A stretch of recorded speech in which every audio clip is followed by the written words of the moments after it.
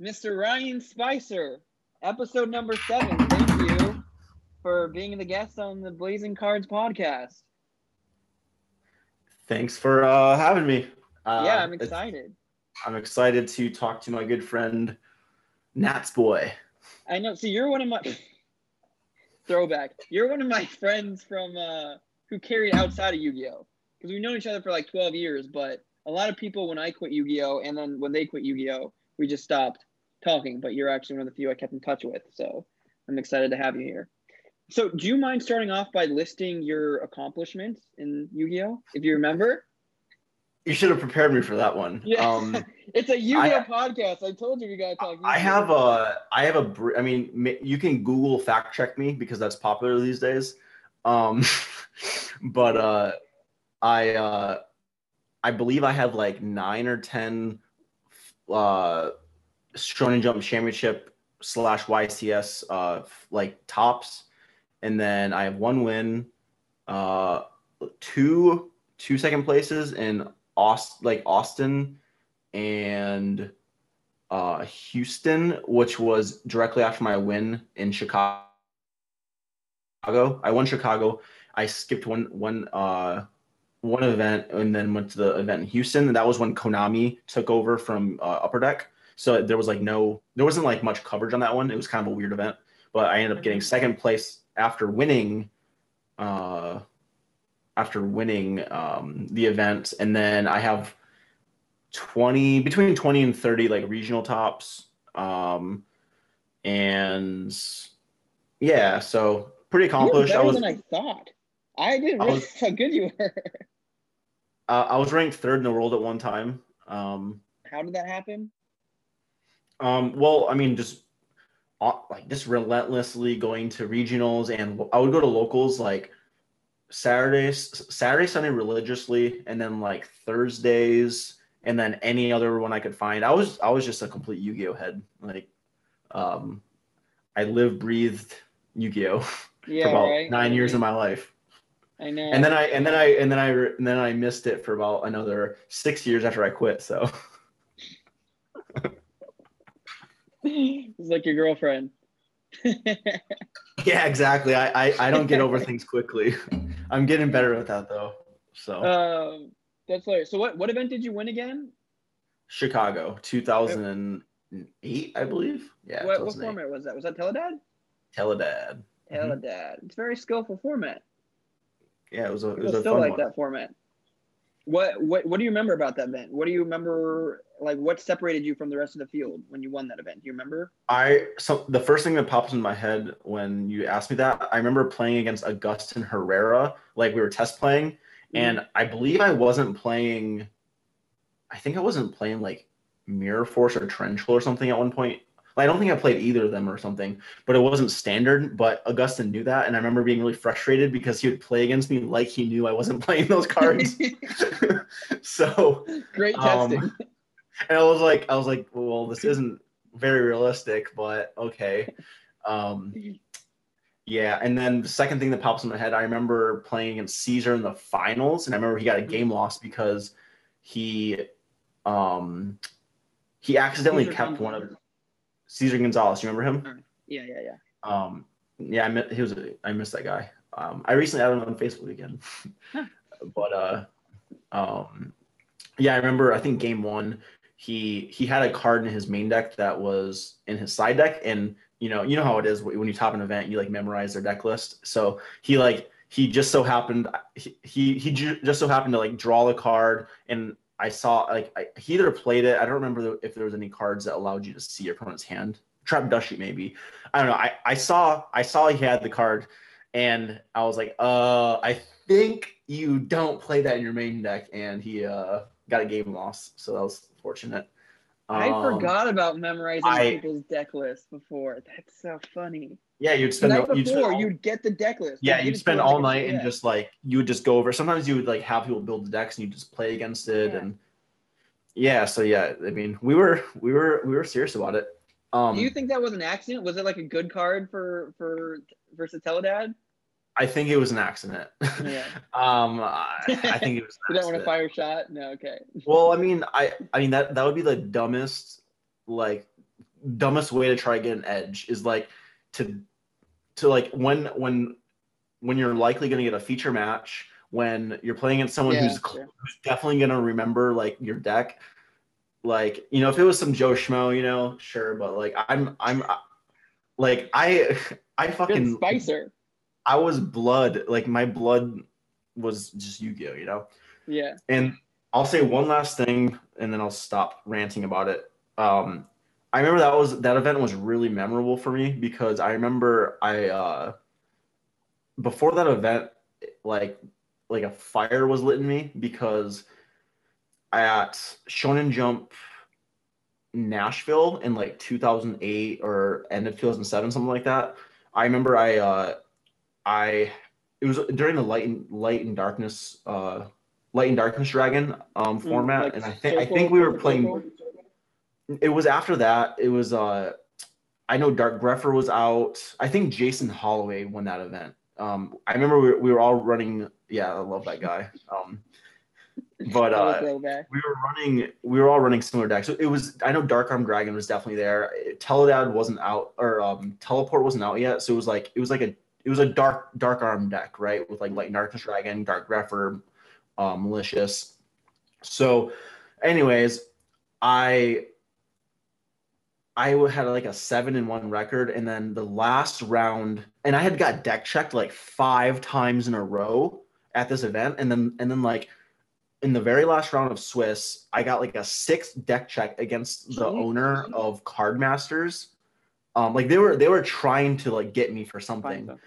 And in the final round, I was playing against the guy who owns Card Masters. I don't remember his name off the top of my head, but I was playing against him, and they deck checked me for like the literal like 6th time in a row, and I was like, this is ridiculous. And then they came back and they're like, your Metal Raiders Mirror Force is a little like soft on the edge. And I'm just like, yeah, it's a Metal Raiders Mirror Force, you know? I mean, that's what I'm saying now. That's not what I said to them, but I was like, I was like, I mean, I'm not trying to cheat with a fucking Mirror Force. Like, I know that. And anyways, they ended up giving me a penalty. They said, unintentional cheating, double game loss. What? Yeah, they gave me unintentional cheating, double game loss.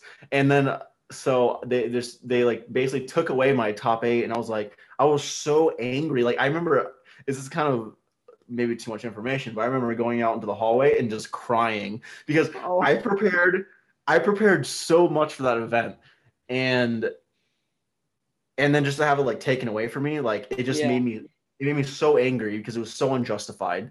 And then after that, I just was like the Savage Ryan came out, and I was like, I'm gonna top everything now.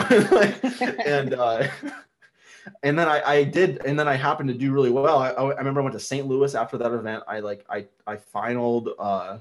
That might not be the right event, but I think it was St. Louis, but I went to an event, made top 8. It was when Glarby's first came out, because I lost to Joseph Rikus because he was playing Glarby's with main deck Shadow Mirrors, and I was playing a Dark Arm deck. Like he was ahead of me on the curve on that one, and so I made top 8 there, and then I think directly after that I won my championship, and then directly after that I got 2nd place in the next one. So like back to back, I don't know. I was just like, I don't know, fire was lit inside me. So I was just like. And you went X2, and nowadays X2 is like a great record where you top. But back then, yeah, because X2 you know what it is? 8. It's a reflection of the weak culture that we have adopted. You know, everyone deserves a trophy, and you know I'm with you. I mean, it's true, you know, like it used to be like tough as shit. You had to get top 8 and then they made it top 16. You know, I mean, I'm kind of saying that because it's just kind of fun to, you know, poke and stuff. I'm part of that generation, obviously. How many tops do you think you'd have if it was top 32 back then? You wouldn't not top, right? Like I would not once in a top. while Basically. you would scrub, but other than that, it's like it would be significantly different. Yeah. But I mean, to be fair though, it's like, I mean, it's not that much different because I mean, you still have to like, it just takes away the significance of like topping. Like, you know, Yeah. it used to mean something to make top 8, and it doesn't really mean anything to make top 64 or whatever it is nowadays. Is that right? Top 32, I think. But at Okay. nationals, they had it like There was top a 64 or nationals. something. It Yeah. was top 64, and that doesn't really mean anything.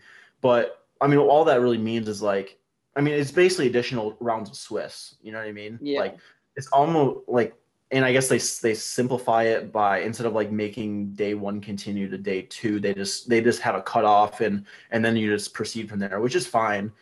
Um, so I mean, it's just different. I mean, you still have, you know, first place is still first place, second place is still second place, top 8 is still top 8. It's just structured differently. Yeah. And Yeah, that's fair. and I guess maybe, I don't know, if you're weak spirited, if you get top 32, maybe you're like, yeah, that feels great, but it's not a real accomplishment. Well, it's funny. I was talking to somebody I work with today, and they're like, "Yeah, tops don't mean anything to me anymore because you got to get the win." After like, I think the first couple are like, "Cool, like I top 32," but then after like 5 or 6 or 10 of them, you're like, "Okay, now it's time to actually like win." What do you think changed when you won? Did you view the game differently going forward, or did you find like a new confidence? That's a tough question to answer. I don't even know how to answer that one. Yeah, it wasn't the question I was playing. I know I've always been a person who's like probably a little bit too doubtful of myself. So it definitely just, I mean, it just felt really good because it had been something I'd been striving for like, you know, I've been playing or not had been, I had been playing Yu-Gi-Oh since I was like 14. I started in 7th grade. Mm-hmm. And when I was so 3 years later, like 3 years of literally like thinking about Yu-Gi-Oh every single day, playing Yu-Gi-Oh every single day, like, you know, playing Yu-Gi-Oh until like 6, like me and my friends, we would like me and Team Out Phase, we would play until like 7 a.m. at a Denny's, like the sun would be rising and we would just be like crushing it, leaving no tips for the waitress. Like we were terrible, but you know, we were like high school kids. You don't realize that people live off that, you know. So definitely tip. Great. Definitely we used to go tip. to Denny's and get the unlimited hot chocolates, and then just. I didn't know that was a thing. Oh, you messed up. Are you kidding me? Yeah, dude, we used to go to. was a playtesting spot. Oh my god, that would have changed everything. But we used to go to this Mexican place in Texas, and we would get free tortillas, butter, and like salsa, and make like butter salsa tacos. And then playtest the night away, eating all their butter. We were something else, you know. Like we obviously didn't have good role models. But who was on Team Out Phase? Because I know there were some pretty recognizable players. It was me, Chris Bowling. I mean, yeah, Kyle Bowling. I guess we could say. I'm not sure if he was actually on the team or not, but I mean, might as well have been. He was. Yeah, throw him in. We like.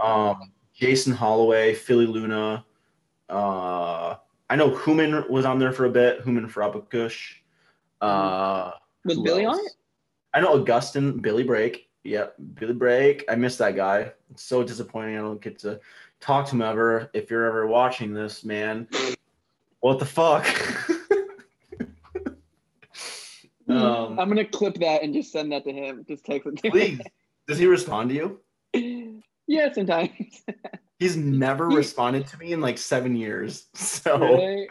I don't know what I did to him. I do not know what I did to him, but I'm sorry. But let's see. Who else? Augustin was on there for a minute. Augustin Herrera. Yeah, I love that dude. He was broke. That was something we used to say. I assume that doesn't mean broke, as in he can't afford anything. Nah, Chris Pateo went on there for a minute. Pateo, I want to have him on the podcast. He could be my Joey Diaz too. He's freaking hilarious. Is he? Are you kidding me? I haven't talked to him in a minute. Like, yeah, I haven't talked to him for a while either. But I really so liked him. Funny. I really liked him growing up. He was hilarious. So when did you start? How long did it take Actually, you to real start? quick. Go ahead. Real quick. I remember Chris Pateo. He's involved in my first experience ever leaving the United States. Oh, all right. Well, tell a story. So when I was 15 years old, I had just moved to Texas from Michigan, and I won my first invitation to nationals. And nationals was in Columbus, Ohio, and I knew Chris Pateo from like, I don't even know, maybe an event, maybe just the internet, I don't know. Anyways, I flew into Detroit, Michigan when I was 15. He picked me up at the airport. We went to the border, and I didn't have a passport because I was 15. And my mom had written a note saying it was okay for me to go to another country with somebody she had never met, who was like in his early 20s, to stay at his parents' basement for a week. So the worst part is it's not even out of the ordinary for Yu-Gi-Oh players, but I don't know if it's what like is now, but back then, yeah, all my friends were like older men who. Yeah, like it's not normal. It's not normal, but you know, hey, nothing happened, so there's no Me Too going on. So what happened in the basement? Well, we played a lot of Yu-Gi-Oh. He brought home a lot of Burger King. We played that Naruto video game. I remember that. Didn't you say you never met him? So why did you go? If you don't I must have met him at like I met him somewhere. I don't think I only knew him from the internet. Like I think I met him like maybe a couple times, and then we chatted on the internet and stuff. Oh, that's hilarious. I envy you. But I wish I could have spent a weekend in his basement. He's hilarious. And then Chris Hentz was there too. Do you remember him? Chris Hentz was there? We called him Conway Twitty. Do you know what I'm talking about? I know Chris Hentz. He was from Oregon. Don't think it's the one. Washington. It's not that one. He was like from like Missouri or something. He was like this really tall dude. And he was like pretty good. All right, so it was like a little Yu-Gi-Oh extravaganza in the basement. Yeah, and then we drove to nationals. Another fun story. I cried the night before my first nationals too because there was so much pressure. Dude, the night before I won nationals, I shit my pants. Not even. I remember telling Silverman the story. Why? Like, why did you shit your pants off? And Silverman's like, "What's the secret to winning nationals?" And I'm like, honestly, you have to shit your pants. Is it why? I've never told this before. I'm so glad I get to do it on a podcast where anyone can hear now. Great. So I was really nervous. Yeah, just like you. I can only imagine you crying in a bathtub while I'm sitting. It wasn't in a bathtub. It was like I was like crying, and like I think I was crying, and I'm pretty sure I was crying in front of Chris Pateo, and he was counseling me. And he's like it's all right, man. Like I was like I want to quit. Like I was like you know, I was crying. I was like I want to quit Yu-Gi-Oh. Like like it was just so much pressure, man. How you doing at that event? I did pretty good. I think my first nationals, I think I went like, actually, I don't know. I honestly, I don't remember. I think I went like X2 or X3, which is like good for your first nationals. You know, that is like, good. Yeah. I think I got really nervous because I think I was playing Jerry Wang for like money the night before. And I remember it was funny too, because like I that was new for me, but like I remember I beat him the first match, and then I was like, sweet, and then I was like, I'm done. And then he's like I want to play. He's like, I want to play again. Like you can't just like beat me once and then just leave. And then I'm like strike head. And then Philly talked to me. He's like, nah, man, you have to get like you can't just do that. You can't just like take someone's money and then just like not let them replay you. Like, and then I think Philly Luna, by the way, in case anyone doesn't know who Philly. Yeah, I similarly. I also was playing Iman for money. The same night I shit my pants. The day before? The day before nationals. It was an interesting story. It was like a movie how it all worked out when I ended up playing him in top 8. Did he beat you when you played for cards? it's good. It's a good story. Well, first off, so we get there Friday, right? I'm very nervous. I'm seeing people I know. It's a great story. He's taking advantage of an 11-year-old kid. And then the 11-year-old kid comes back and wins nationals. Who says he won? Anyway. Well, no. Who cares? It's the intention. He's like, I know, right, dude? But he's he like, was I'm gonna 15, take advantage of this. so yeah, when you're 15, they were also kids. But we were all shitheads. Yeah, that's the thing. Sure. We were all young kids. Anyways, yeah, I was just super nervous Friday, so like I shit my pants at the I have to like run to the bathroom, right? We should make a meme for you, like. So I go to the bathroom, and I'm just like shitting, and next thing I know, it's like going down my leg or something. And I like call my mom because I'm like 11. I'm like, Mom. Where were you? I was at the event. You were at the event the day before though? At the event, yeah, Friday. Okay. People go there on Friday. I'm like, Mom. Yeah. You shit your pants. Yeah, Mom, help me. and so I remember. Did you eat bad tacos or what happened? I was very nervous. I always got a nervous stomach. It was one of the things I hated about playing Yu-Gi-Oh. Even like after I'd won and things at events, I'd get nervous stomach. I know exactly what you mean. Before every event, you're just like. Oh. I know Billy too. Billy would always like be in the stall next to me. Do you know Robert Ackerman? Yeah.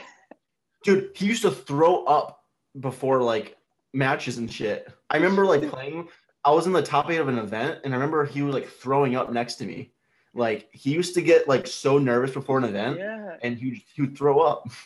Dude, that's hilarious. I love hearing all these stories with all these people who like I used to just look up to. Anyways, so real quick, I shit my pants. I waddle back to the hotel because I had to walk there or whatever. Luckily, it was close. I change. I take a bath, shower, whatever. I come back to the convention center and I see Iman sitting there, and I'm like, oh my god, that guy won like Denver Shonen Jump or whatever.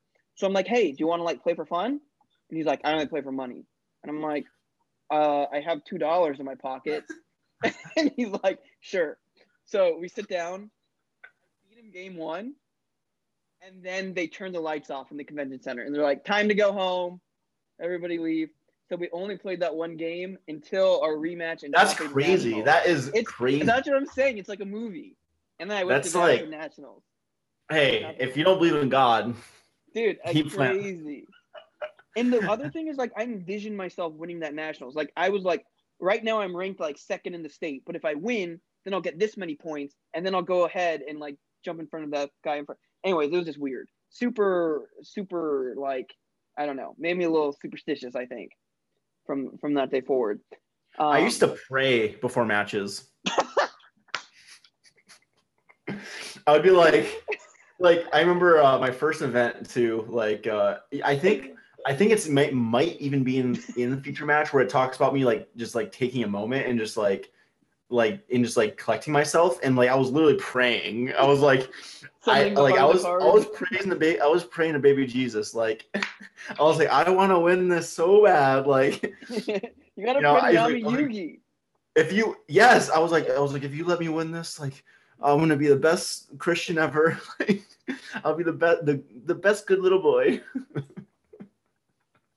Oh my god, that's hysterical. Yeah, man. That is hysterical. I remember playing you. I remember you like, hey, you want to play a game, or like you want to just play test or whatever after an event. It might have been one of the first events I like had just met you. It was at Anaheim Shonen Jump, and I was like, yeah. And then I went in my backpack and I was like, oh shit, I left my deck on the table, and then my deck went missing, and it was just stolen because I left it there. And I was like, oh, that was Anaheim. You remember that? Yeah, I remember like that. 2008 or something. Was that the first time we met or no? It might have been, yeah. That's what I'm thinking. Yeah. I remember you were like a cute pudgy kid who played Legendary Jiu-Jitsu. I love that card. What do you mean? That was one of my what do you mean? Like how do you know me has that card? What? Do you have a top with that or something? I just remember you having it. I don't think I Monarchs with it or something. I think I always like side decking it. It was like kind of like an unexpected thing. And I have a fetish for Monarchs. So for authority, men in uniform. But okay. That's gonna be one clip for sure, the teaser clip. You don't. What do you mean? You shouldn't edit any of this.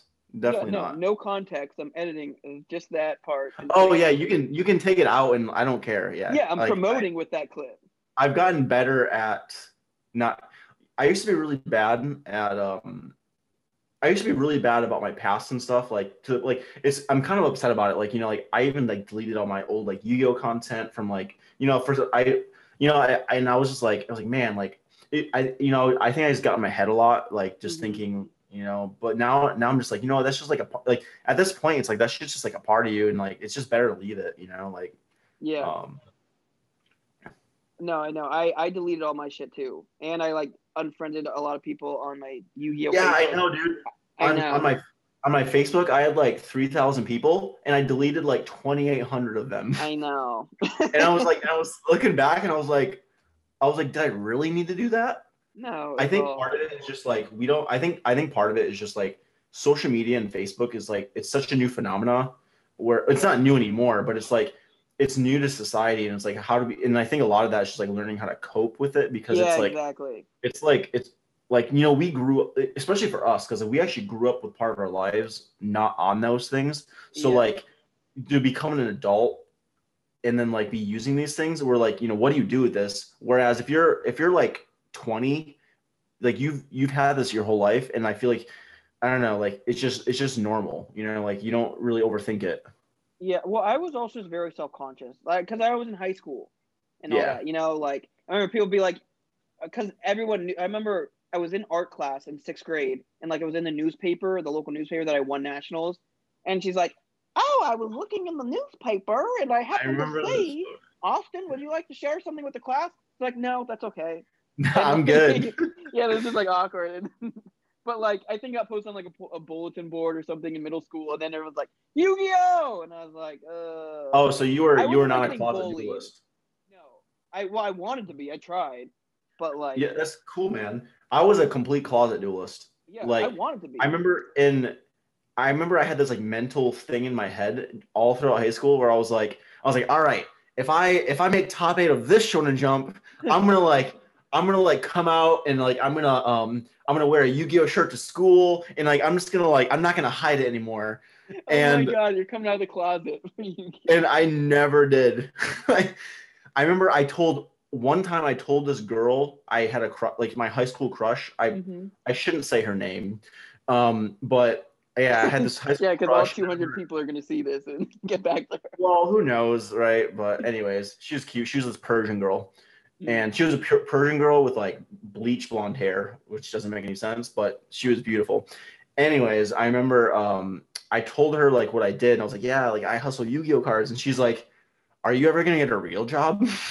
And No, I was like, I will never be loved. I must hide my Yu-Gi-Oh from everybody.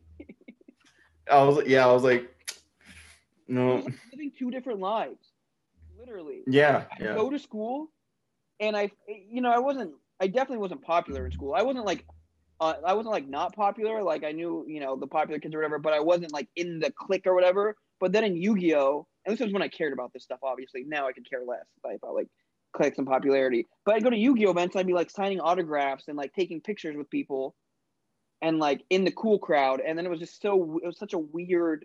It like kind of screwed with me because then I really wanted to be like cool at school, and I was like, well, why am I not good enough to like be? I don't know. It was like I think kind of yeah. screwed with me until I kind of like grew out of all that stuff.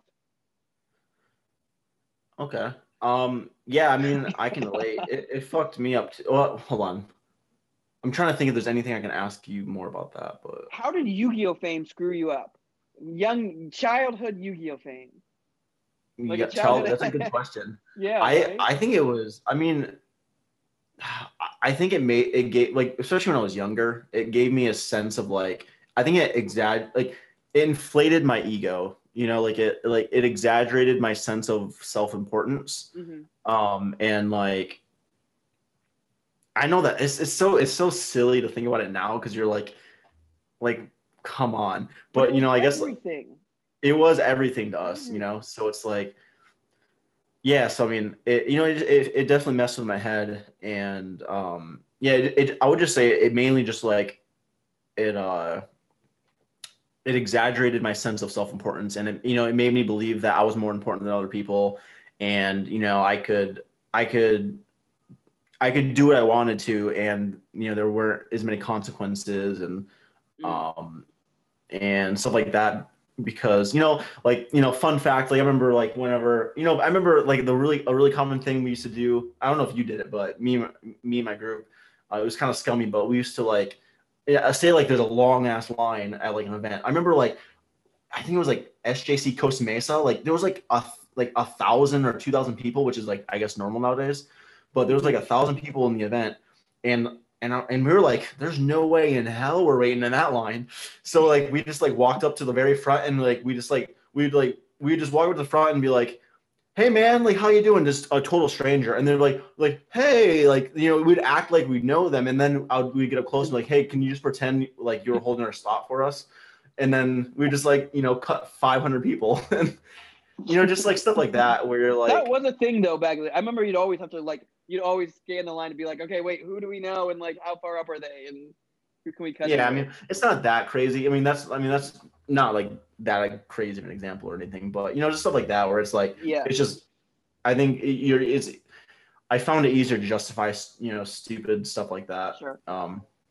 That's really not, when I think about it, that's really not that big of a deal, but I still don't think it's that big of a deal, but I don't think I'm better than other people now. Now I'm like, wow, I'm really not better than like anybody actually. Like I think like basically every human being is better than me. So no.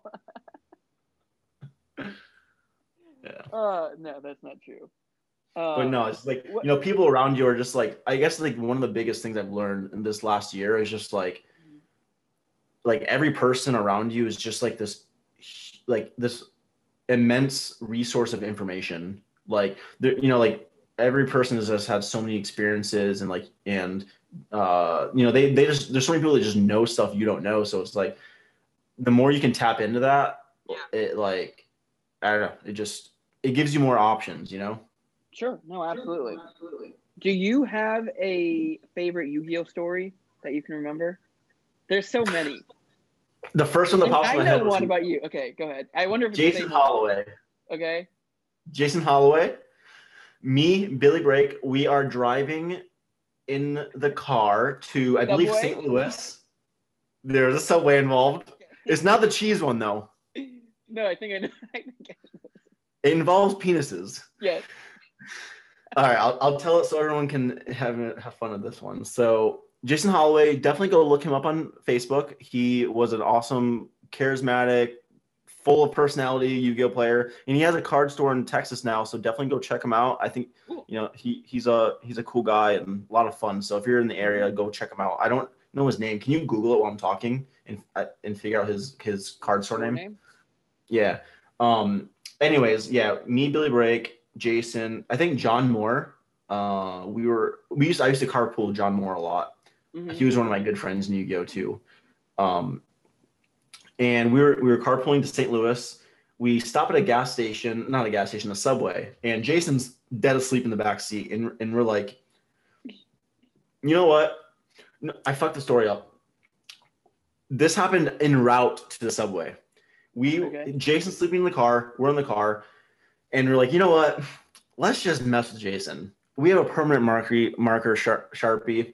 So we drew penises all over his forehead, behind his ear, behind his neck. We wanted to draw penises where he couldn't find the penises. So then when we were at the Yu-Gi-Oh event the next day, he would have penises on him that he didn't know about. So we drew on his face, back of his neck. Anyways, we're in Subway, we're ordering. We see Jason. I think Billy was like, he's like, Jason's coming, and we're like, oh shit, because we're like in a public space, So we're kind of laughing, and we're like, oh man, this is gonna be hilarious. So we tell the Subway employees, Zaki was with us too. Zaki made it really fun. Zaki Saeed. So we're in there, and we're like, okay, guys, don't tell him he's got penises on his face, and then so he walks in, he starts talking to us, and then we all just start making these like dick references. Like Zaki's like, he's like, man, you're looking a little stiff today, and you're like, like he would say something like, man, you're kind of being a dick, man. Like, what's what are you so like uptight about? Like, like, making all these penis innuendos. So he goes into the bathroom. He comes out. He doesn't notice. He didn't look in the mirror. So we all get back in the car. We go to the event. And then so we continue to make dick jokes throughout the entire car ride, all the way until we're having dinner that night. And then he goes in the bathroom and he figures out his penis is on him. He like washes him off. He does his thing. And then the next day, I remember he had a feature match and he still had the dick penis behind his ear. So that's Did the feature match picture get it? No, I don't think so. Yeah, I could not even know let that happen. That's hilarious. Yeah, I don't think it was super obvious either. It's like, so yeah. There's so many good stories. Like, it's so hard to remember all the good times. Yu-Gi-Oh was like, it was hands down the best time in my life. I mean, that shit was so fun. No, same. Like, you have this like single focus, like no responsibilities other than just like crushing souls. Well, we're lucky we got into it when we were young too. Like, that was like the perfect days. Yeah, and also our parents were like we're also fortunate our parents were like okay with it. You know what I mean? Yeah. Like, there's a lot of parents. I remember Chris Bowling, like he used to have to like argue for hours upon hours for his parents to let him go to any event. So we're just lucky. I mean, my mom let me freaking fly to Canada when I was 15 by myself, like, to meet some strange man. Not many parents would let you do that. And it wasn't that she was a bad mother either. Like, she was a great mom, She trusted my judgment. Yeah. Which, that's questionable, but but All right, so tell us what you're up to now, and has Yu-Gi-Oh played any influence into what you're doing now with your life? I'd say a little bit, but I'm guessing that was some foreshadowing. So at the moment, I'm a full-time poker player. I've been in the poker industry for about 7 years, and I did it part-time for about 5 while I kind of studied and learned the game and just kind of like accumulated results to the point where I would feel confident doing it full-time. And, I felt pretty confident that I could do it full-time. So, a couple years ago, I put in my 2 weeks, and that was actually pretty stressful. Just just taking that next step of being like, it's like I know I'm a winner, but like, it's tough to like it's a tough career because it's just so stressful because you deal with so much financial swings and stuff. So sometimes it's tough to stay motivated to like when you're doing it every day for hours upon hours a day, it gets tiring. So that's what I'm up to right now. But I'm also doing a lot of other stuff. I'm also interning at a brokerage. Oh wait, that wasn't the question, was it? What was the question? I lost my train of thought. Well, I do want to get into the other things you're doing too, because you're doing YouTube stuff. You're saying does Yu-Gi-Oh have an influence? Yeah. So So I mean, basically, I think I was like 21, 22 when I was like kind of getting out of Yu-Gi-Oh. Basically, I kind of hit this point where I was looking around me and I was like, I'm like in my early 20s now. I was looking at the people like vending like booths and stuff at events, and I was like, for me to stay in this business, I need to basically do that. And I was like, is that what I want my future to be? And I was like, no, I don't think it is. So I was like, I feel like I just need to get out. And so I got out of it. And then, me and my friend Chris, we kind of got out of it around the same time. We got into Magic the Gathering for a bit. We did some of the pro circuits on there, and I feel like I transitioned to Magic pretty quickly. Like I remember I got like 13th at a pro circuit within maybe like my first event ever. Like, damn, it was a pretty smooth transition. Like, the skill set is applicable to Magic the Gathering for sure. And then we kind of, I always had this idea in the back of my mind of like poker being an option. And the thing that appealed to me about poker was like, I felt like it wouldn't be as much of a time investment because in Yu-Gi-Oh, the cards changed every 6 months, like the ban list, and then with new sets. So I was like, I felt like it was such a huge time-consuming thing, and I was like, with poker, it's like the deck's always the same. So if you learn the game, then you know the game, and maybe there wouldn't be as much upkeep and like learning and stuff involved. And then I was like, and at the time, I also wanted to. I was still fascinated with the idea of playing a game for a living because that's what I had been doing since I said 14 earlier, but I started Yu-Gi-Oh when I was 12. Wow. In hindsight, uh, so the idea of I had the huge inflated ego from being really good at Yu-Gi-Oh, and I was like, I wanted to keep that up and be a card player. And early on, I was like, I want to be one of the best poker players in the world. And so that's kind of like what kind of got me into it. And then the skill set definitely transfers over. And I would say probably the most beneficial skill set was just like, the deductive reasoning that's involved in Yu-Gi-Oh, where it's like, you look at your opponent's graveyard, or like say like you summon a second monster and they didn't activate Torrential Tribute, right? And then you can like conclude it's like, okay, it's pretty likely they don't have Torrential Tribute because that would have been a really good opportunity for them to use Torrential Tribute. So then you can play forward like with that knowledge they don't have that poker where it's like, say one person raises to $10 and I make it 30, and if they don't re-raise me, then it's like I'm pretty confident they don't have aces, for example, right? I can conclude that they probably don't have certain hands. So a lot of the reasoning and logic applies to poker, but it's there's obviously a lot of different things involved. Like it's much more. It's like a pure like math intensive game. So that's like a different aspect of it, but it's a lot of critical thinking and logic. Yeah, so yeah, I would say what I'm doing now does relate to Yu-Gi-Oh. Yeah, it's interesting that you bring math into it because I think I was talking to Jesse Cotton, and he's like the looked at as like the best Yu-Gi-Oh player currently and like of all time. He's got like 23 tops or something and like multiple wins and whatnot. He was like my last guest actually, so you'll come out right after his. But he talks about how he approaches the game mathematically, and it was just kind of interesting hearing him talk about it that way because I don't think anyone was really looking at the game that way back when we played. I think maybe like some of the theory or the closest thing to math I think that I really thought about back in the day was I would basically never enter a big event with more than 40 cards in my deck. Like that was I know like I remember like other top players sometimes would play like 41, 42, but I always considered that to be like a sin. I was like that's just something you can't. I was like I felt like to me that was just like a complete lack of discipline where it's like there's something you can cut to make your deck more efficient. You know what I mean? Yeah, but he was actually talking to me about how he was known for playing like 45 card decks. And I was like, what? I never, like, this was a foreign concept. But things might be different now. Things might be different because there's more combos and stuff, yeah?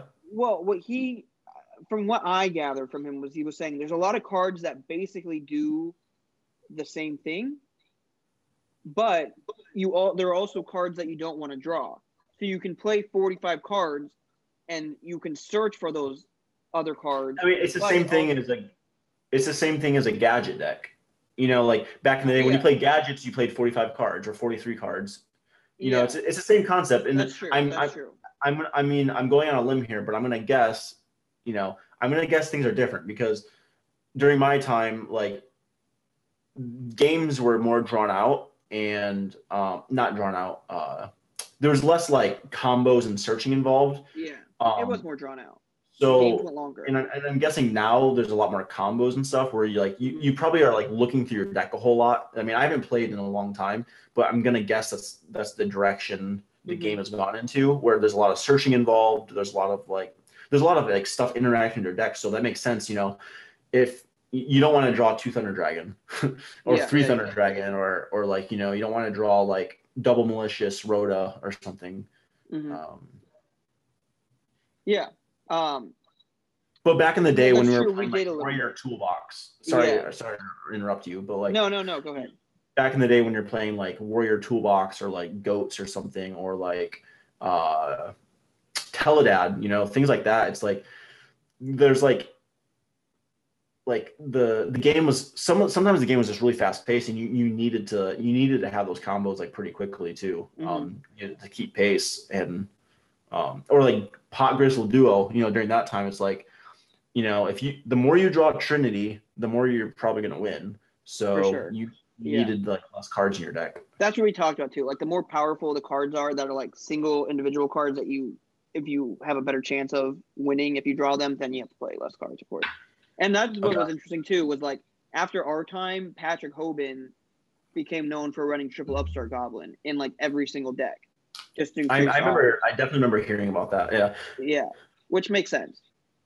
Because life points really matter. I mean, potentially. I mean, I don't see Upstart being really popular in the new like Goat decks, Yeah, that's true. But life points really mattered in Goats. Like Teledad, life points didn't really matter, I feel like. But like in Goats, I remember Ring of Destruction was like a win condition. Yeah. I mean, I don't know because I remember like I think I remember Chris even using Upstart and stuff or testing with Upstart. I mean, I think Upstart was definitely good at times. Yeah.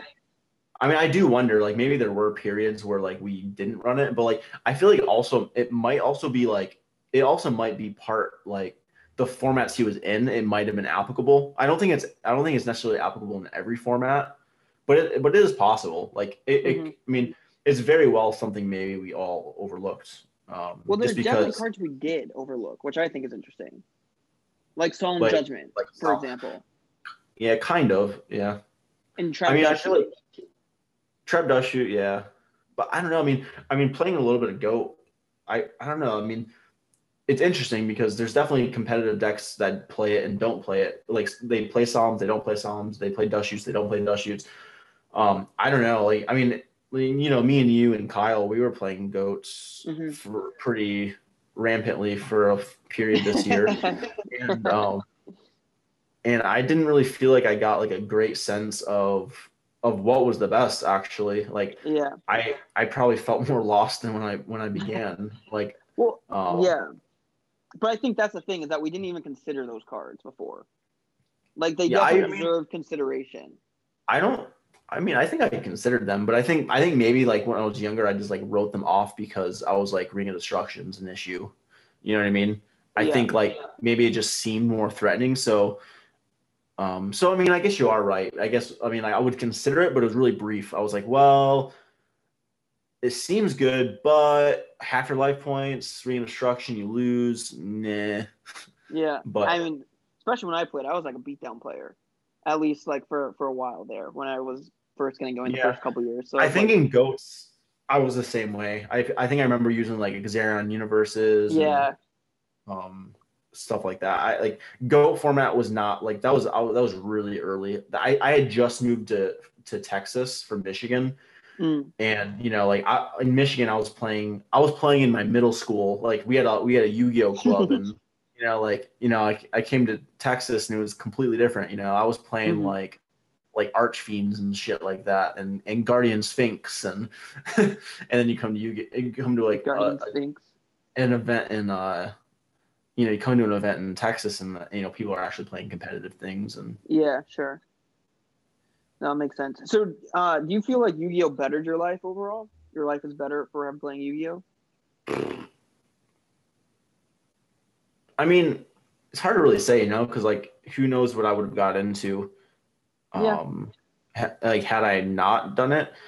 But I mean, I did do it, and I had amazing experiences. I met amazing people. I mean, I'd say it's probably for the most part benefited my life because I think mainly it's just like it opened my mind to like it's kind of like scary to think like how would I view the world had I not had those experiences. And it's like I imagine if I didn't have those experiences, like my mind, like I wouldn't have such a like a idea of what's possible, you know what I mean? Like it's just like we did so much when we were young, where traveling, getting to see we're traveling cities. just seeing people do interesting things Mm-hmm. and realizing like, you know, you can live life in so many different ways. And like, I don't know, it's just like, you know, I got a taste for like the entrepreneurial spirit and stuff where, Yeah, you know, exactly. I came from a family where, you know, my dad was just like he was a general contractor building houses, you know, so I guess, you know, he had some entrepreneur in him too. But like, you know, but very like maybe traditional jobs and stuff where had I not been exposed to Yu-Gi-Oh and like in the idea of like, you know, selling stuff and buying stuff and, you know, actually like creating money that way, you know, it I don't know, it just wouldn't have really crossed my mind, I'm guessing. Yeah. So, you know, I think all in all it's been really interesting, and I've also made like awesome like lifetime friends like you, Kyle, Mm-hmm. um, Chris. Zachy, Chris, like, you know, like just so many. Yeah. Yeah. Human, Jason, Philly, uh, Do you still talk to like Johnny. Philly or Jason or? Um, Mm-hmm. I talked to Jason briefly on Halloween. I'll give you a little sneak peek on that one. You saw my Halloween costume, right? I don't think I did. Oh, that's disappointing. So on Halloween, I went to the Halloween store to buy a costume. I couldn't find one, so I was like, you know what? I don't want to go to something I don't want to. I had an idea of what I wanted to be, but I messed up. I was like, you know what? I was just gonna be a cowboy. I was gonna be something really simple. Mm-hmm. But when I went to get dressed for my Halloween party, Mm-hmm. I realized I threw away my cowboy hat, and I was like, Oh. damn it. So I went to my friend's house and I was like, hey, do you have a dress?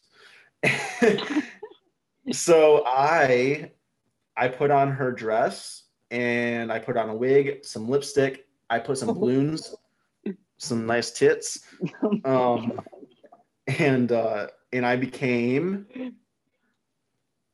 Heidi Ho. Wait, who was that? I can't really see through the. I became Heidi Ho. You know what? I think I did see that. I just didn't know it was you.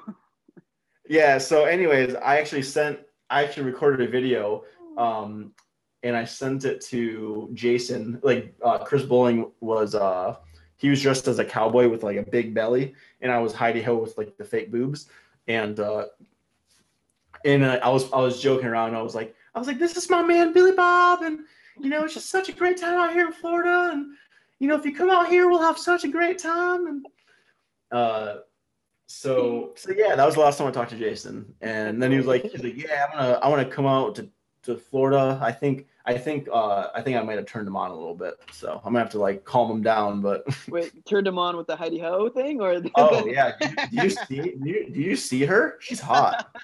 Like, she is hot. Like big Oh, germ. Like she looks like a like she looks like a woman you'd meet at the beer garden like Oktoberfest or something. You know, like. the dream. Um, you want to talk about what else you have going on? Because I know you're jack of all trades. You're doing some baking, some. You said you were I'm at in the a brokerage. I'm in an interesting place in life. I'm just kind of I'm I'm just kind of doing a whole lot of things, and I'm really just trying to find my path right now. I was Mhm. really married. I was really married to the idea of playing poker for a long time, and I don't know, like this last year, it just kind of hit me where I was like, man, you know, I'm just really not that interested in this anymore, and I just realized I want to be playing a different, like I want to be playing a different game, not necessarily like a game, but like a business or you know Yeah. just playing a bigger game that's just more interesting because like it kind of blows like going to a poker room every day.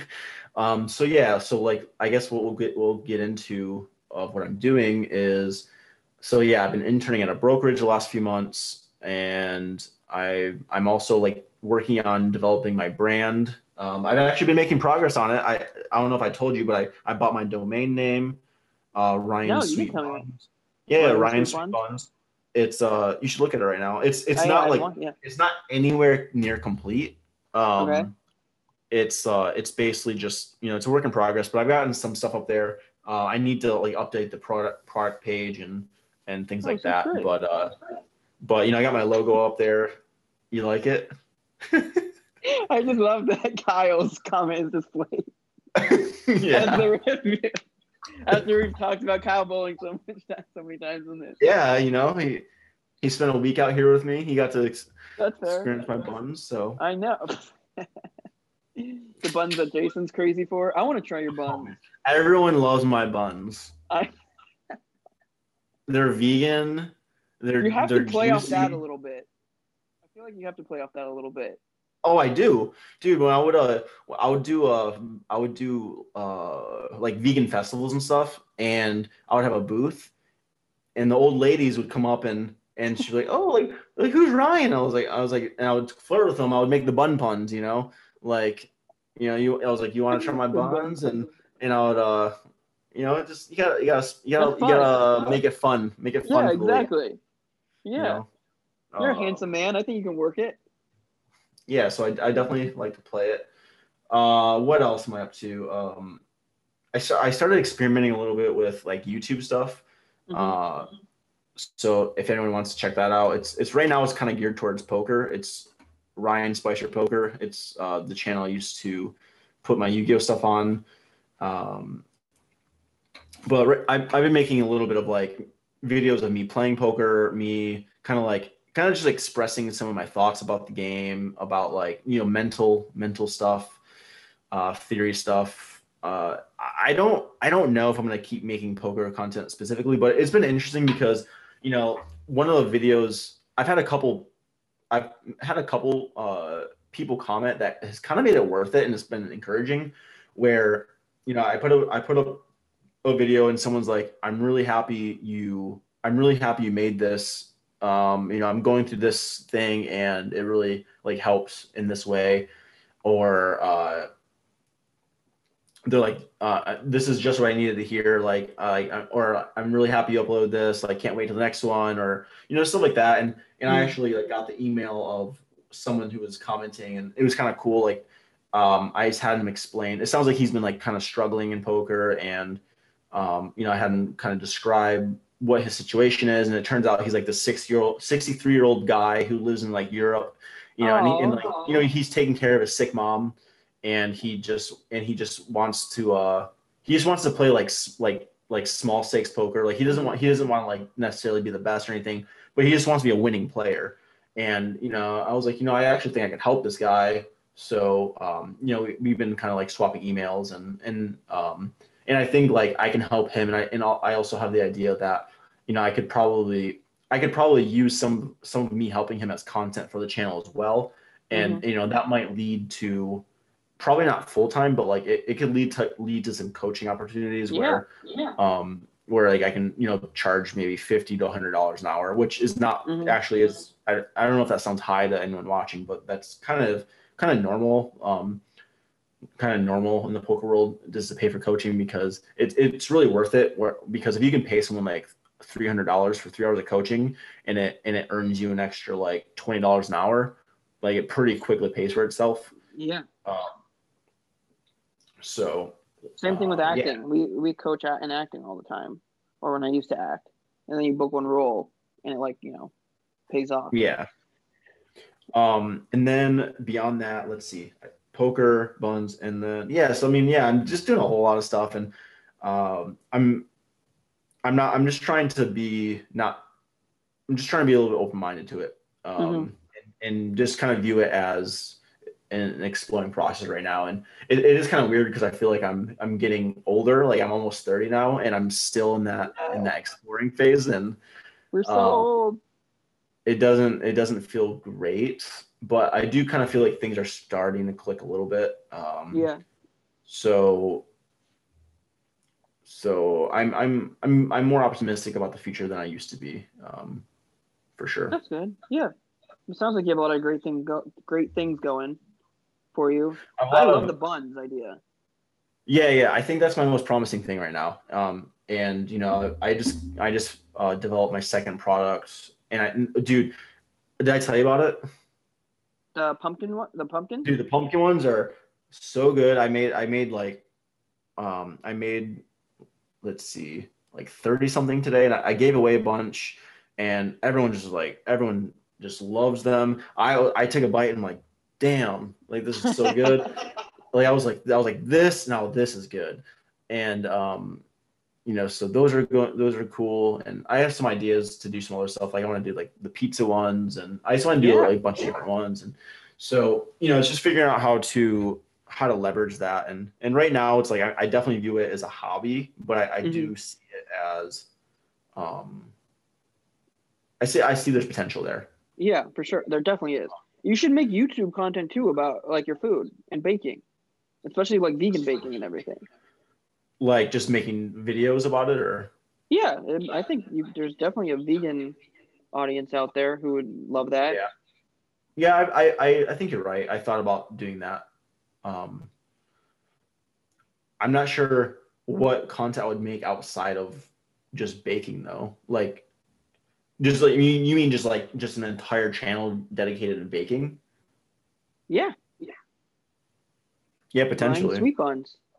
Just about treats you make, different treats. Yeah, honestly, like I'm really that's honestly the one thing I'm the most excited about. Like I was telling you before we started recording, is like just been telling you about this for like months, but I just feel like there's so much untapped potential in YouTube, and it's like I think it's cool too, because like someone like me, I'm so freaking scatterbrained. Like like I want to do like a million different things, and it's kind of cool because I mean, there's nothing stopping you from having like 5 different YouTube channels. Like, yeah, of course. You know what I mean? Like, and I mean, I guess time is a thing. Like, it depends how like good one. It depends on how intensive each thing is. But even if you like dedicated to like putting out one video a week on each channel or something, like as long as it's good stuff, like you could gain traction in multiple ways, right? The poker stuff is pretty easy for me to create. Like I was talking to you, like I think actually making some Yu-Gi-Oh content could be fun too, and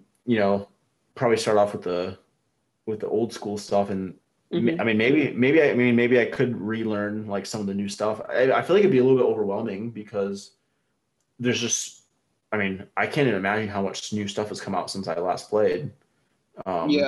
Maybe you can. Oh, you haven't at all? No, but I'm going to start. I'm going to start researching it. I'll probably watch some videos tonight.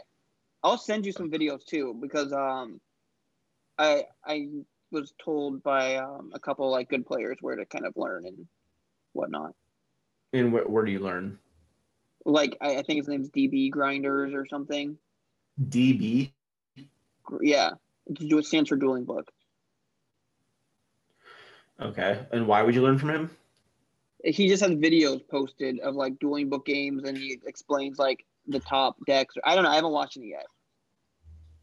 I also might cut this out. I will look at it because like this is all like research, Yeah, no, for sure.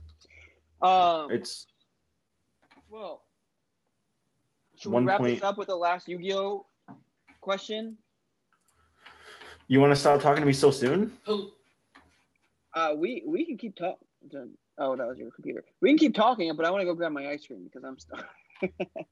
Well, I'm having a good time, so it's up to you. Well, I want to know, what's your favorite Yu-Gi-Oh card of all time? Favorite Yu-Gi-Oh card?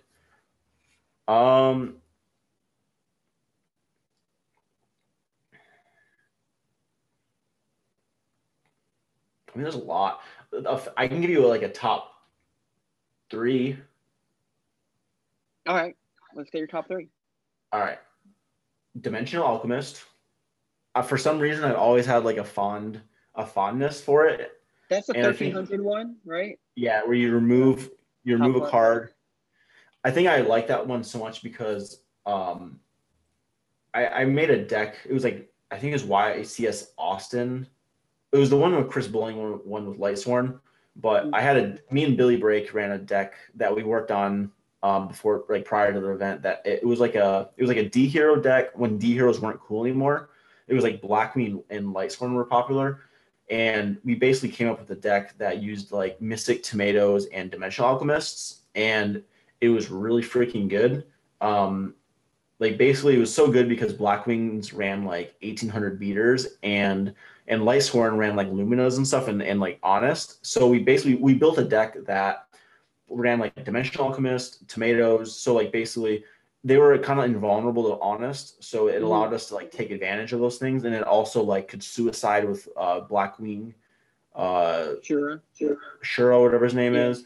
And then if like, and they were awesome because if they were recruiters and stuff, and so if they ever got through them, then we now had lights and darks where we could like sorcerer you. And then there was like combos with like, because malicious was only at 2 at the time, so like after you used one malicious, then you would go like you'd use the Delx effect to get back malicious to your hand, and then you would plague spreader it back to the top of your deck, and then use it again.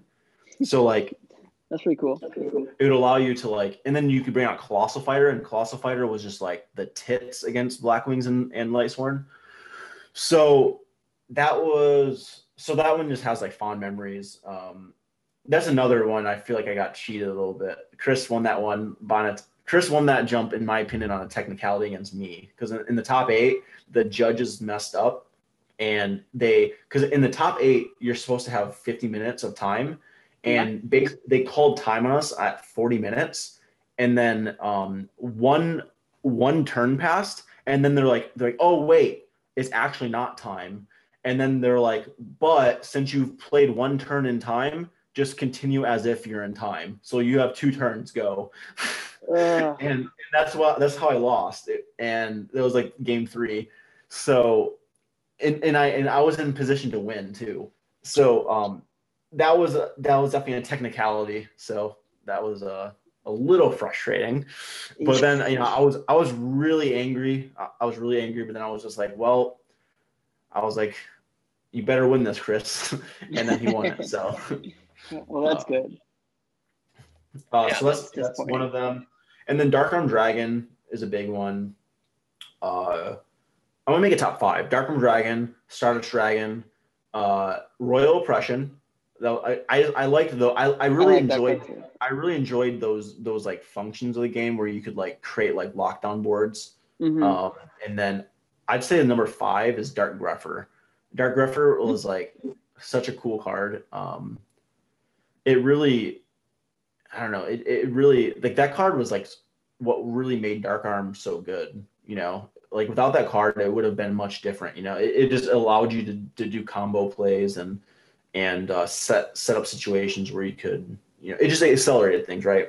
It got you into a situation where you could like really mess people up. And so Dark-Armed Dragon, Stardust Dragon, Royal Oppression, Dimensional Alchemist, and Dark Grepher. All right, top 5. Top 5. That's a video I can make. Top 5 favorite Yu-Gi-Oh cards. Did you ever have a breakthrough moment in Yu-Gi-Oh where all of a sudden you realized something that you hadn't noticed before, and it made you a better player? I'll tell you mine to give you an idea. Okay, go for it. Mine is when I got heavy stormed, when I had like 5 face downs, and I realized I didn't need all the face downs. and I was like, oh wait, if I had just set 2 and he heavy stormed, I would still have these 3 other ones. And then I realized what card advantage was. And I was like, oh. So that was my big breakthrough. Yeah, I can think of a couple. So the first one that comes to mind was, I remember I was playing in this regional where I was playing a deck where I played like Apprentice Magician, Hand of Phoenix, and like that Sacred Phoenix card. And I remember I don't remember the details of it, but I remember like the feeling of it. And it was basically, I made a play before fully thinking it through, and then I immediately regretted it, and I was like, I think I lost the match because of it. And it was like one of the final rounds of the regional where I was close to making top 8, and I made a mistake basically because I didn't take the time to fully think it through. And I remember like immediately regretting it, and I was like, I never want to do that again. And that was kind of a breakthrough where I was just like, like, just take your time and like think things through, and like don't rush, because those things just lead to mistakes. Perfect example of that is like my first SJC. I got second place, and I should have got first, but I messed up because basically it was Spicer Monarch format. I confiscated just the guy named Tristan Patillo. I confiscated him. I looked at his hand. I saw he didn't have Ring of Destruction in his hand. I discarded a card. He drew a card. He summoned a monster, set like 2 back rows, and I had the nuts. I had like Cyber Dragon, Heavy, all these things, right? And then I was so excited. I went special summon Cyber Dragon, and then I was like, fuck. I was like shit, because I didn't Heavy Storm before summoning Cyber Dragon. Yeah. And I was like, well, okay, Heavy Storm, and he top decked Ring of Destruction. Like so like I mean, it's totally my fault. Like it was my fault because I didn't, again, I had rushed and not thought things through. I got too excited or whatever. So, and that definitely cost me the match. And because I mean my deck was just like way superior to his. But it just comes down to it happens in poker all the time. Like that's one of the biggest edges you have against people's. There's so many people, they just make decisions emotionally. So if you can learn to just slow yourself down and make rational decisions, it gives you such a huge advantage on people. And that's true in every aspect, right? Like people are just driven by emotions. I mean, we all are to an extent. Like I mean, I make tons of stupid emotional decisions. That's why meditating is so important. Yeah, dude. I've kind of gotten back to the groove of meditating, and especially like this last week, I've been super busy, and like every time I sit down to meditate, like I remember something that's really important, and I'm like, thank God I took a second to stop. It's like paying rent. I was like, oh yeah, gotta pay rent today. I was like, shit. Yeah, you better get on it. Yeah, no. Yeah, so I want to turn it back on you. So what do you think what do you think some of like the top traits of like a top level like Yu-Gi-Oh player are? That sets them apart from the rest and provides them with like consistency in like making final tables, things like that. That's a good question. I feel like you have to be creative, because a lot of the successful Yu-Gi-Oh players I know have gone on to do different creative occupations. Like my roommate Michael, who also topped some events and finished second, he does music. And Jonathan Weigel, like one of my close friends who had a lot of tops and also finished second, was creative. And then I pursued acting. And I think being creative lets you think outside the box to gain advantages. So whether it's in the deck building aspect or when you're thrown into different situations,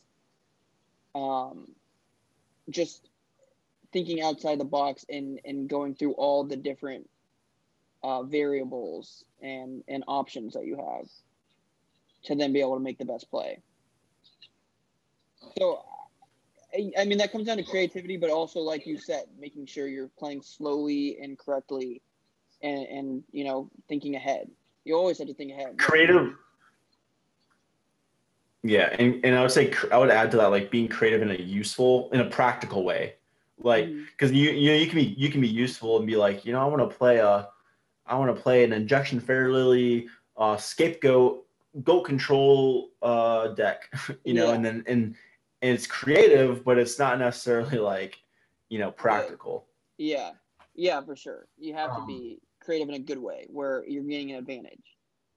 But really just, try deck building. I think a lot of the games are won before the tournament even starts with your deck building. Yeah. No, 100%. Yeah, for sure. And I think part of it too is kind of like looking at like what happened at the most recent events and kind of predicting how that's going to shape the metagame coming up, and then kind of being one step ahead of that metagame. Like a lot of my choice, like I remember like I feel like one of the things I was good at in Yu-Gi-Oh was like understanding what the metagame was, and then like I would always play I remember Chris, this was actually an aha moment for me. I remember Chris Bowling said something to me. Like it was right before National. I think it was right before the Nationals he won with Gladiator Beast. I remember like we were test playing for it, right? And I remember I was like, what do you think about this deck? What do you think about this deck? And I remember Chris was like, he's like, you know what? He's like, what deck is going to win Nationals? And we're like, probably Gladiator Beast, right? And he's like, okay, like play the deck that's going to win Nationals, like because if you play anything that's not that deck, you're not going to win Nationals, like plain and simple. So like if you're playing Dark Arm Dragon at Nationals Gladiator Beast 2007 or whatever it was, like you're just not going to win that tournament, like because Gladiator Beast was by far the superior deck. So there are people who ran Dark Arm Dragon, and like I think Hector ran it and he made top 8, but he lost. Hector he Harris? lost because he lost to Chris. Were you close to Hector? Semi. I love that guy. We play Call of Duty a lot. We haven't played games, but we're semi close. Like I really like him, and I've gone before I moved to Florida. I actually went down and stayed with him in Miami, and he took me out. Had an awesome time. It was great, man. I actually met this like sorority girl who I like met up with like after I moved down to Florida, and I went to like Daytona Beach, and we had a great time. Wait. But before we go, I do want to. But I want to circle back to your question. Go off what we just were talking about. Yeah, I want to circle back to that. I have more to add to that, but go ahead. Okay. Well, I was just gonna say. So if you say what's gonna win Gladiator Beast, what's going to give you the edge versus other Gladiator Beast players? If you're going to also run Gladiator Beast. Because for me, like, an example was San Jose, I was running X-Sabers. And I was like, okay, X-Sabers is the best deck. Like, I agree. Just like Gladiator Beast was. Yeah. But then I built my side deck, and I, like, thought out of the box and was like, okay, let's side deck, like, Banisher of the Radiance for, like, Emmer's Blades, Dark Souls. Mm-hmm. And just to, like, counter all the, countering the best deck, and so I would have a leg up in mirror matches. So I would take it a step. I would take it a step further. So a good example is this was also an X-Saber format. I think it was at Nationals. This was at Nationals like 2000. I want to say 2010 was that when X-Sabers were popular. It was around that time, but I remember. So the event immediately before it, I remember I remember I made the finals. This might have been the one. Maybe Billy won the event with X-Sabers. It was like the year after I won Chicago. I think Billy won. That's another story, but we don't have to get into it. We don't have to get into it if you don't want to. But I want to hear that story. What's that story? Wait, was that the Chicago that we stayed together? Because that was my yeah. Well, we'll circle back to it. So that was the event where I believe we figured out that Royal Oppression was like really good main decking in X-Sabers, but no one else was really doing it. So at that event, me, Billy, and other players in the know, we all main decked Royal Oppression because we're like, it's just sick. Like with X-Sabers, you bring out this big beefy board, and then you set a Royal Oppression, and then your opponent tries to pop off on you, and you go bam, right? So what I did at the very next event was Nationals, and I was like, all right, everyone's going to net deck us. Everyone's going to be main decking Oppression. So what I did was I main decked Trap Stun. So like what I would do is I would fuck people up because I would have Trap Stun set, and I would go like whatever the card was, Bogart. I'll go Bogart. They go Royal Oppression, and then I would go Trap Stun. And now they have an Oppression face up.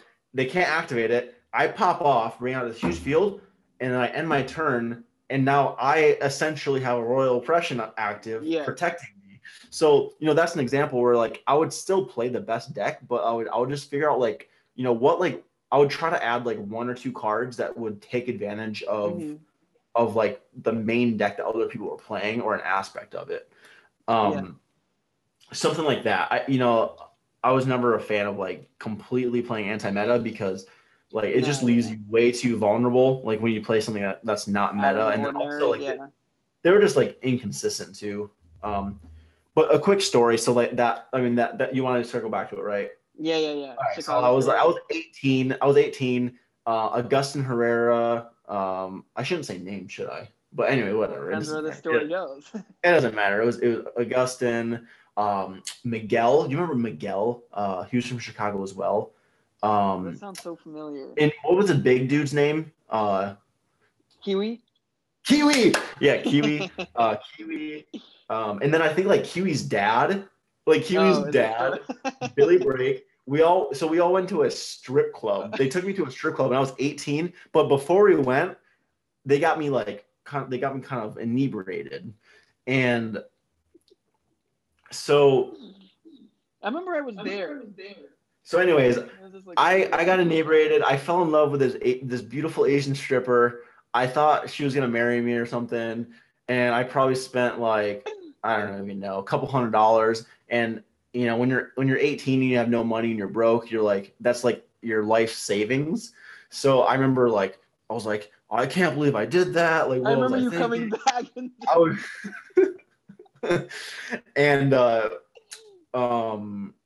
then Billy won the event and I got my money back because we split. So. Do you remember me and Augustin throwing cookies at you guys when you were sleeping? I don't, but I don't doubt it. It was like 2 a.m. in Chicago, and Kyle was like, I'm going to walk to the gas station and grab some snacks. Like, it's 2 a.m. in Chicago. Like, this is probably not a great idea. And we're in, like, some sketchy area because we're staying at Kiwi's place. And then, do you remember the bathroom, the toilet? Remember the toilet? It was so small, and also the bathroom was, like, destroyed. And Billy took his bathtub pre-ritual. He always had to take a bath before events on Friday. It was like the grossest bathtub ever. He was like crying in the bathtub and Oh yeah, but anyways, Kyle got cookies and it was like 2 a.m. and me and Augustin just started chucking them at people. It was so funny. Yeah, that was a fun event. That was my favorite event. Real quick while it's on my mind, I want to circle back though to the thing about like we were saying what sets players apart. I guess a top like poker, top players, poker, but top Yu-Gi-Oh player apart. I think part of it too is like definitely what you said, like creativity and things like that. But I also think just being around. Okay, there's two things. I think interest is actually super important, and that's something I've learned like the hard way. Like in Yu-Gi-Oh, I was super passionate about it, and like and because I really cared about it, I was just driven to constantly think about it, to constantly ask questions, to constantly play. So you know that having that kind of like interest and motivation and like fire inside you, like that immediately just gives you a huge edge on other people because you're just gonna like work way harder than them. And then two,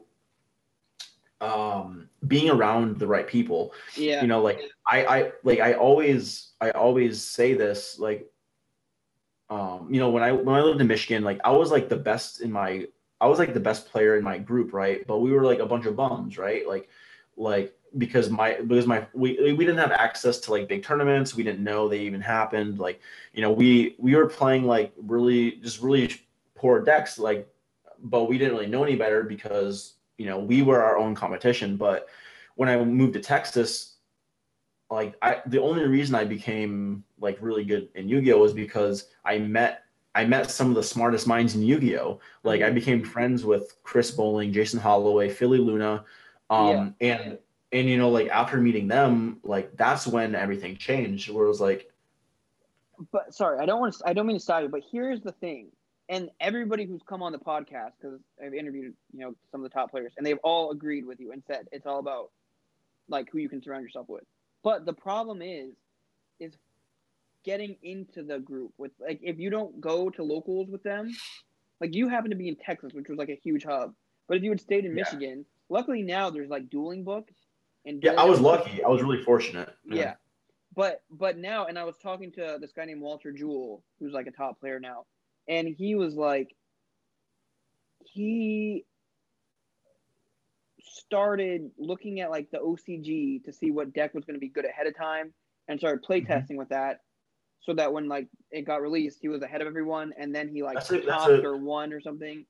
And that's what got him accepted into like the top player group so that he could then switch ideas with them. Because I think the big thing is, how do you get into those groups. That's the hard part. It just so happened I we mean, lived with good ones in the area with good ones. I mean, yeah, I mean, I think that's a really, I don't think he did that so he could be in the group. I think he No, was but he just, talked about that was he like a was, big advantage, and that was his advice to people. yeah. I mean, he was creative. Like it Yeah. comes back to creativity. He saw a way to be ahead of the curve, and that's really smart. I remember like I think Jeff Jones he was like a player in our era who was really good at that kind of stuff. Like he was always, I remember messaging him, and he was like always like super interested in what was going on in the OCG, and like I didn't give two shits. Like he'd be telling me all this stuff, and like I'm like, oh, okay, whatever. Like like that's like a week away. Like that's like so long. Like But that's a huge advantage because like I never was it close enough is. with Jeff to be able to like bounce those sort of things with him. Yeah, Jeff. Yeah, he hit on me He still real plays. hard. Jesus Christ. But yeah, so as far as that social circle thing, I mean, yeah, I mean, I was really fortunate. Um, I think the way to do it though is really, I think if you have, I think it just kind of naturally happens. Like if you are hyper interested in the game and you are also like showing up to all the events and stuff, like that you immediately become more recognized. Like people are like, oh hey, like I've seen this guy around, and Yeah. you automatically become more known in the community. And then also like you can just like ask people like for just their guidance, and that can help too. And then and the thing is too, like unless you're talking to a douchebag, like most people are like really happy to help. Like Yeah. No. I mean that's something I've learned too, is like if someone wanted to like learn poker from me, like I'm like super happy to like help them out. And Yeah. um But Yu-Gi-Oh wasn't like that. I've it heard that wasn't it's because more like that. Like I heard the pro players are like nicer. Because back in the day, it was like pretty clicky and pretty like nobody could just walk up to like Adam or maybe Billy was yeah, a nice guy, but like because or Billy and just be like, we were young. we were 15 years old, Yeah, exactly. and we had thousands of people following us, and we thought we were big shit. Like we won PlayStations for prizes. The prize support has not gotten better. That's the worst part. Yeah, aren't tournaments like thousands of people now? Not all of them, but yeah, they do draw like 1,000, 2,000, I think, most of the time. That's so crazy. Some are like 800 though, I think. I don't know. There haven't been that many since I've been back because of COVID. So to finish off, if you could impart wisdom to a player who wants to get better, what would you tell them?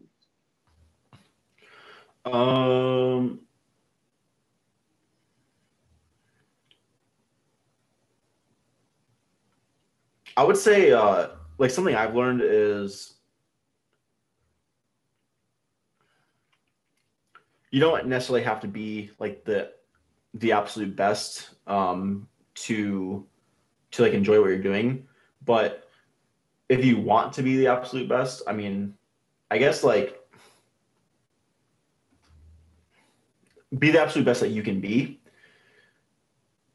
To be the absolute best that you can be, I mean, I would just say find someone who is at least like on your level, someone who's better than you, and be also open to people who are worse than you, and practice with them like relentlessly. Like, go to the Denny's at 9 p.m. and play until 7 a.m. and do that for like 2 or 3 years. Not literally, but you can if you want to, but just leave a tip.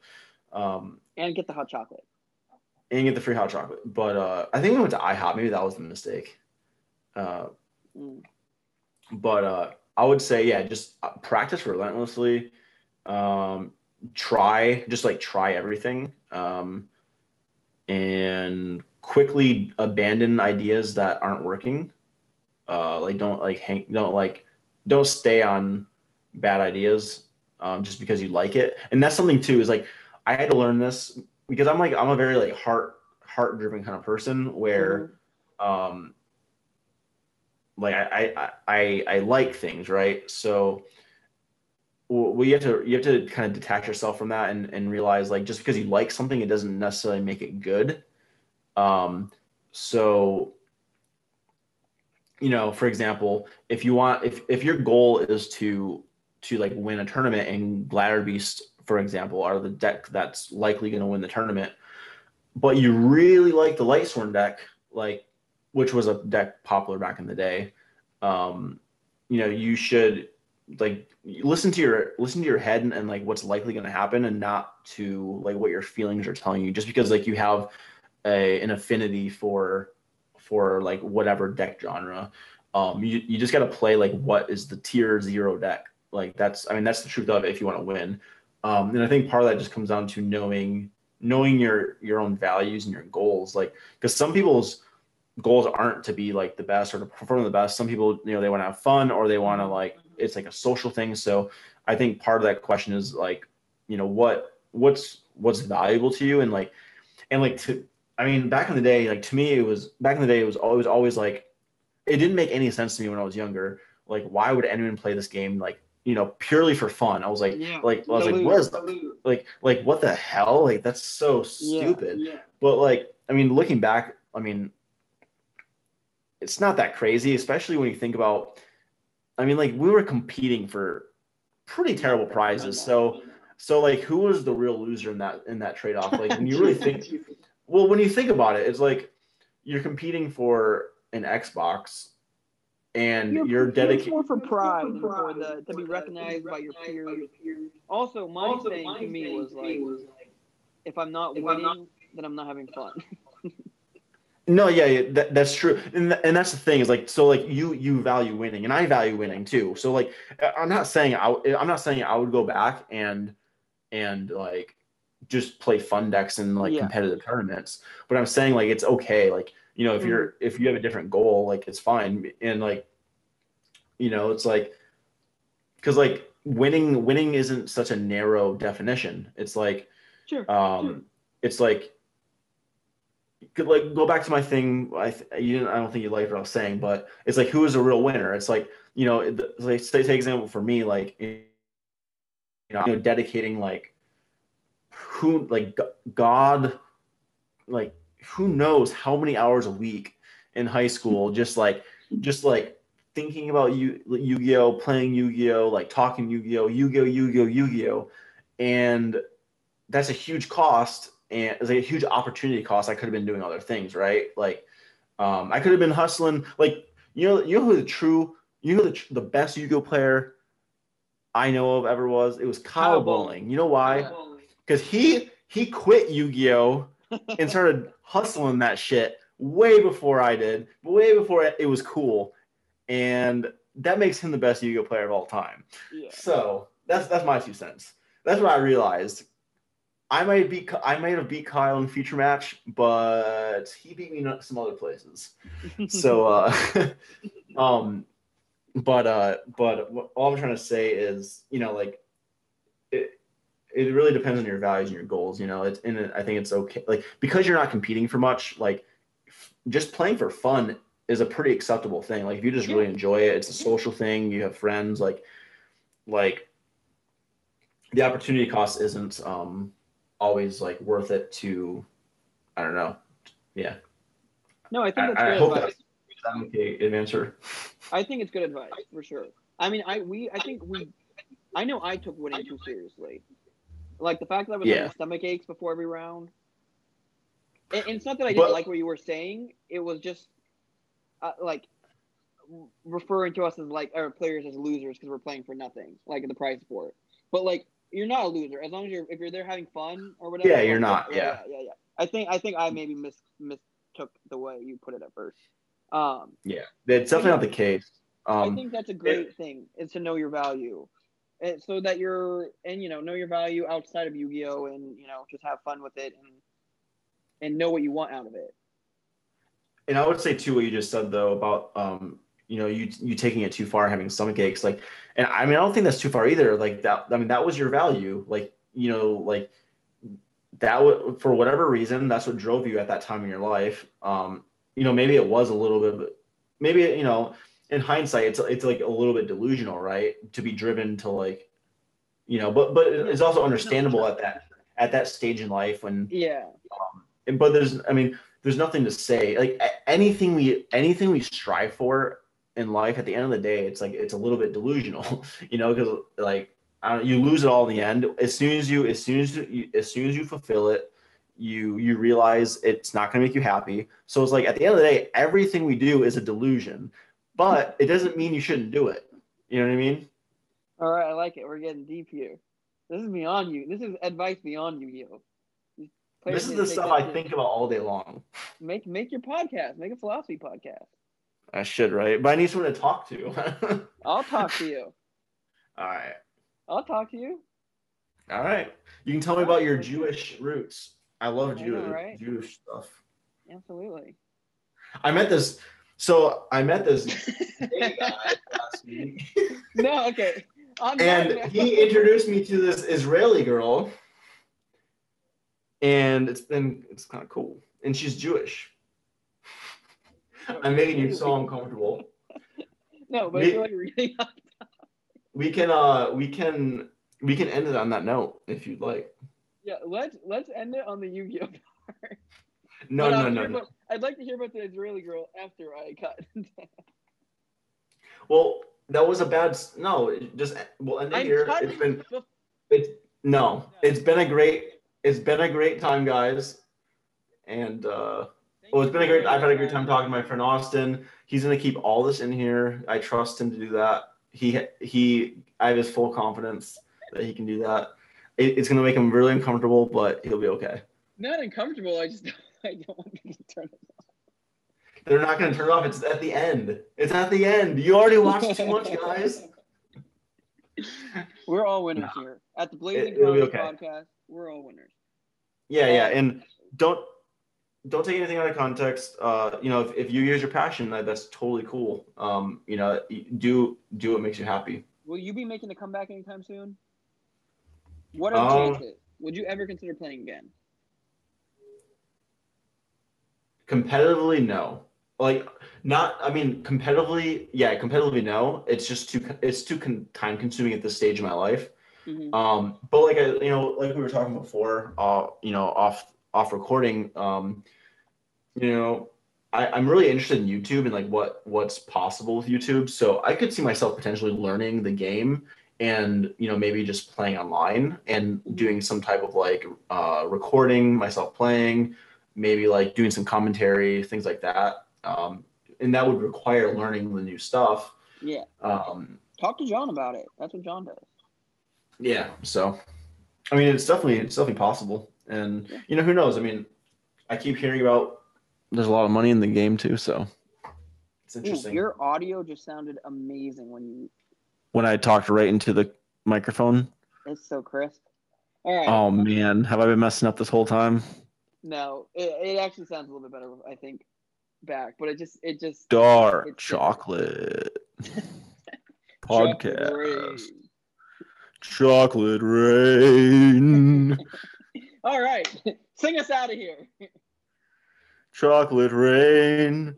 Buy cards from Blazing Cards. He's a national champion. Also, check out Ryan's YouTube channel. I'll have everything down below. Go subscribe to him. It's Ryan Spicer Poker for at the moment. Good chance I put some Yu-Gi-Oh content up there. So subscribe and stay tuned on that. And if you want poker information, feel free to reach out to me. Or if you want to try his buns. Ryan Spicer Poker at gmail.com. Oh, very nice. Let me double check that. Ryan Spicer Poker at gmail.com. That's right. There we go. I just made it because I was emailing that 63-year-old guy from Europe. Another guy you're going to go to another country and be in his basement who you don't know. Yeah, I might get chained up this time. All right, well, Ryan, it has been an absolute joy to have you on here. And it's been a good time. Be long before we have you on here again. I'm going to hopefully people enjoy it and you'll have me back. Yeah. Regardless, I'll have you back and they'll have to deal with it. All right. All right. Well, my longtime friend. It was good speaking. Peace.